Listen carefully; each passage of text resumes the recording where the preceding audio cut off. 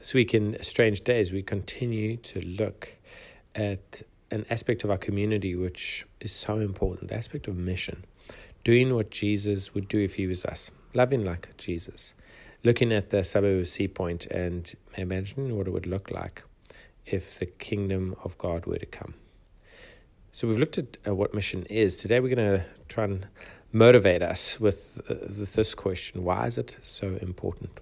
Why is it so important? I think it's such an important part of what it means to be an apprentice of Jesus, because it's how Jesus has designed that his kingdom would come in meaningful ways. It's good for him. It's good for us.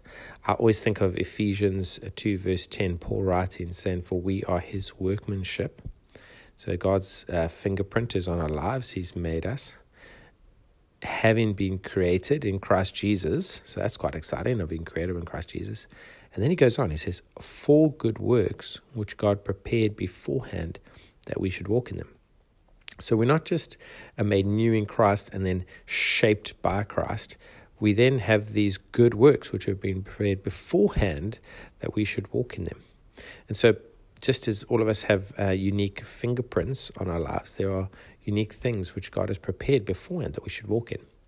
I remember someone once saying, I'm alive today because God still has good works prepared for me to do. And until I've done them, I'm not going anywhere.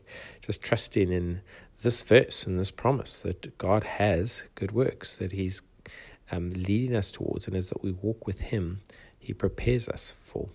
So I don't know what those good works look like for you, but when I examine a world which is crying out for meaning, crying out for purpose, crying out for something more than just the froth and bubbles of being entertained, going to work, being entertained, and then having to sleep lots, I think of this verse and I think of the truth that when we sign up for mission, when we open our eyes up to mission, when we say, "Come, Holy Spirit," when we say, "Jesus, what are we going to get up to today?" When we say, in Sea Point as it is in heaven, glorious things start to happen because we are walking in the purposes of God.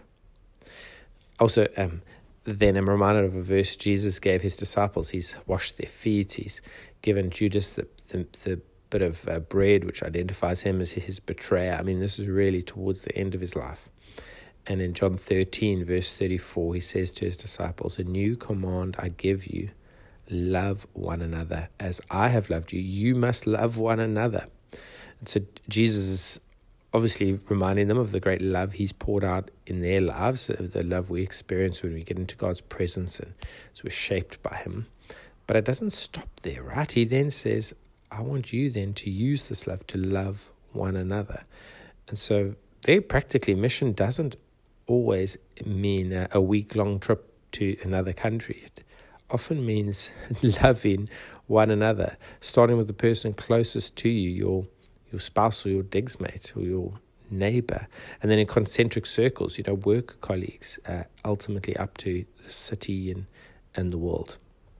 And this isn't just a privatized thing you do on your own. It's something we do in community, of course. But how potent is it in verse 35 when Jesus continues and he says, "I've given you a new command, love one another as I've loved you, you must love one another." And then he says, "By this everyone will know that you are my disciples if you love one another." You see, there's a billboard that goes up. There's a message that gets sent out when apprentices of Jesus are loving one another, when their mission is love and it is put on display. So why is mission important? It's important because God has prepared good works in advance for all of us to do. And until we step into those, there's going to be a sense of disappointment and missing out, because we are. What happens when we walk in those things? It's not a selfish pursuit. No, it splashes the world with love and with grace, and it draws people. It draws people to him as they are seeing our love for one another.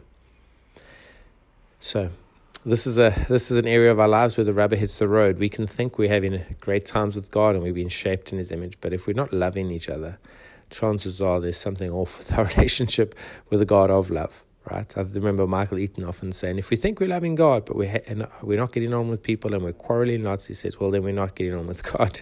He says it was a great litmus test. It's like where the rubber hits the road. So I'm not trying to sow insecurity here. I'm just kind of motivating us to say, man, I want to love like Christ would love. Because he first loved me, I want to love others. So God, would you help us today in all our interactions with people, everyone we come across? Would we just be reminded that there's an opportunity for good work that you prepared in advance, and there's an opportunity to love. Help us to do that, we pray. Amen.